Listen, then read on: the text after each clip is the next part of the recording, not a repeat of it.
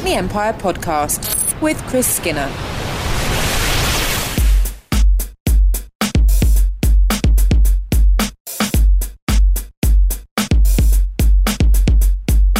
It's a week before Blues in the Night begins, and I am with the cast backstage. They're all very excited. I know they've all been eating Vietnamese baguettes for lunch. And I think I want to start with you, Clive, given that you are described as the snake. Yes, I suppose that with my character is becomes the focus of the female's attention of men. I am kind of the physical embodiment of the males that they talk about. Even though I'm not related or have relationships with any of them, I still kind of embody man, which which is an honour. Well. Thank you very much. But of course, with that, he has the sides to him where he puts the women down. But in a very weird way, he also speaks a lot of truth within that, and it's finding that line within the piece for him. You guys basically deliver this story pretty much entirely through music, don't you? There is no dialogue other than letting the music speak for itself, is there? There's a few bits of dialogue. There's top of Act 1 and top of Act 2, you get a bit of speech from, who am I? The lady. We always get confused because it's woman, lady, girl, so never mind all of that. So there's a bit of dialogue from her, but mostly is sung through, and all the characterizations, the stories, the emotions come through the music.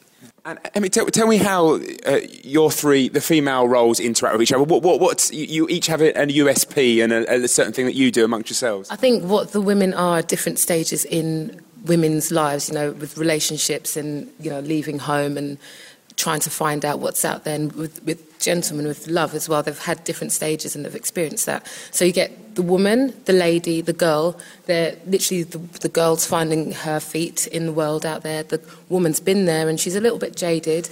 And the lady's seen it all and she's seen every, people come and go. So I think the audience will be able to recognise that as well, the different stages in these women's lives. So tell me something then about the venue. Is it quite exciting to be doing like a kind of one-off night at the Hackney Empire? There is something special about that kind of thing, isn't there? Yeah, absolutely. Everyone's. There's such a really nice hype about this, and we're working really hard to get a really nice tight show together, and it's much more than I thought it was going to be. I thought it was going to be just music, more of a gig, but actually there's so many backstories and so much depth to it.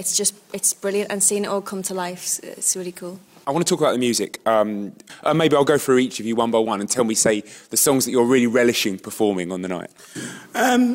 Obviously, getting a chance to sing with three fantastic voices, the ladies, the company numbers are exhilarating. Blues in the Night. For me, I don't sing in the opening number and the girls just knock it out of the ballpark.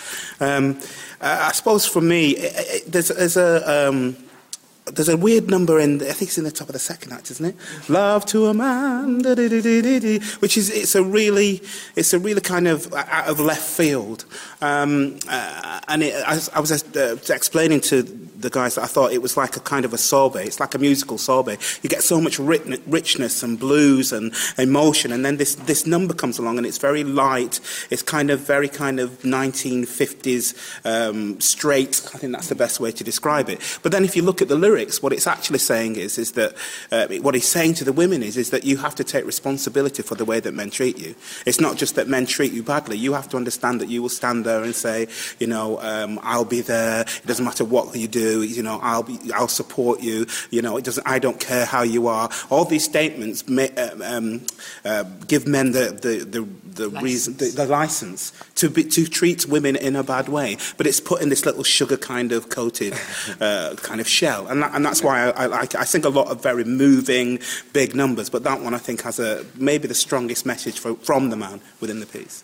Would you say it's the content of the lyrics then, or is it the tune that makes you really want to belt a certain number out more than others? God, it's so many factors. You've got these wonderful lyrics, some of them are very haunting, very melancholic. You've got some which are just downright rude. I mean, the innuendos in them are leaves nothing to the imagination. The only things we don't actually say are those words. Yeah. And then you've got just the fantastic music and all those harmonies, and I love singing in harmony.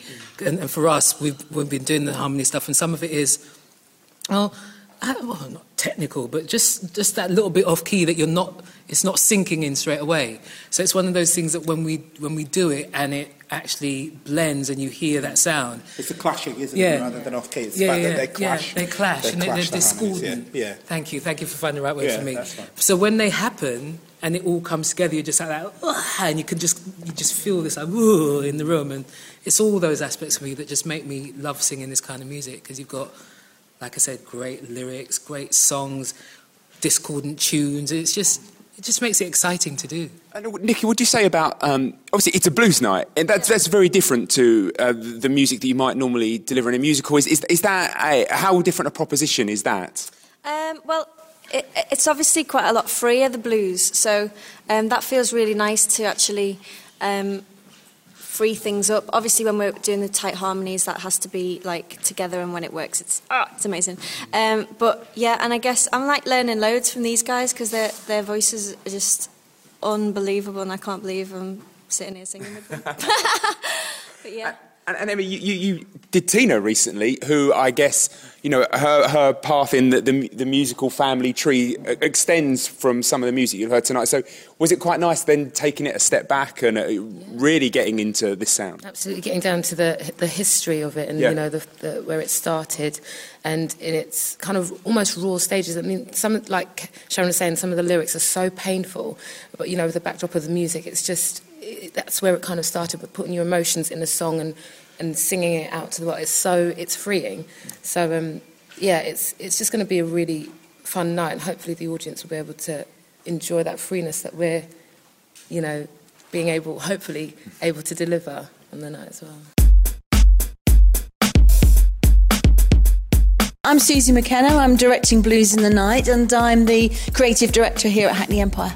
They're an interesting cast for Hackney Empire, aren't they? Yeah, they are. I mean, they're pretty much family, which is, to be honest, it came out of a bottle of wine late at night a few years ago now, where Clive, Sharon and myself talked about shows that we'd like to do. And we were daring to dream for a bit, and we said, hey, you know, it's such a great show, let's do Blues in the Night sometime. And then the opportunity came up this year to do it. What we're actually doing is, this is a showcase. This is a one-night, two-show day where we are putting it together with a fantastic cast to show that this show that hasn't been done in London for 20 years has a life, has a relevance to now, and that we're changing it up a little bit. I think we're making it a bit more hard-hitting.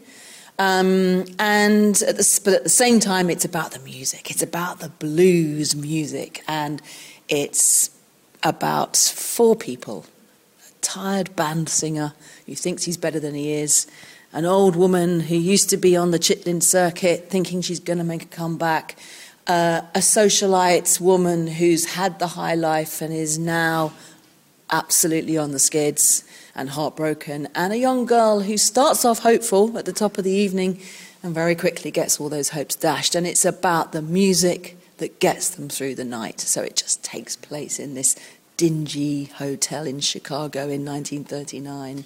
What I love about it is the premise for the show actually sounds like a blues song in itself. What you were saying there was pretty much blues lyrics.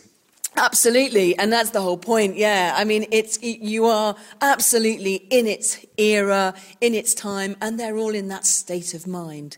And so, yes, absolutely, we're trying to evoke that period, evoke that state of mind, and have a little bit of an idea of who they are and why they sing the blues, why they use this music to get them through. So to someone who maybe has a passing interest, tell us what sort of numbers people are going to hear. Well, there's classic Bessie Smith numbers. If people don't know who Bessie Smith was, she's an amazing blues vaudeville artist, Bessie, who sang very risque songs that were full of innuendo. So that was quite a common thing, wasn't it, back then? It wasn't we have quite a sanitised version of the blues in our heads, don't we? Oh gosh, yeah. I mean, the blues was dirty, down and low, and it didn't pull any punches, you know. I mean, some of these lyrics are pretty hard hitting, but they're all done with a twinkle, or they're done in a way that allows you not to feel filthy, but it does feel low down and dirty, you know. And I certainly don't. I think there's a very easy way now of just, because the tunes are so great, that you're just thinking about the music for the music's sake. Actually, there are classic blues words even. There's even a blues vocabulary, which were all sort of double entendre and words that were sort of used, and the people knew what they meant, but no one else did. It was almost like a secret language. Yeah. And a lot of these tracks are the quality of the. If you want to go and listen to those, the quality of the recording is quite crackly, is quite grainy.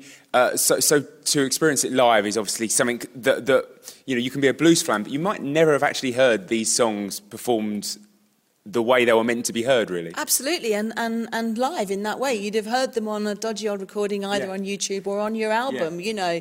And absolutely, yeah. I suppose the most modern versions of them would have been Ella's late recordings, perhaps. And there was Alberta Hunter. People wouldn't understand Alberta was a forerunner of... It was a contemporary Bessie Smith, and Alberta was a forerunner of Ella. Ella was almost like the young thing coming through at that point. So it's her recordings that most of us know, and obviously because she was so great. But actually, she was often doing covers of other people's songs as well. And these are sort of, they're all in situ.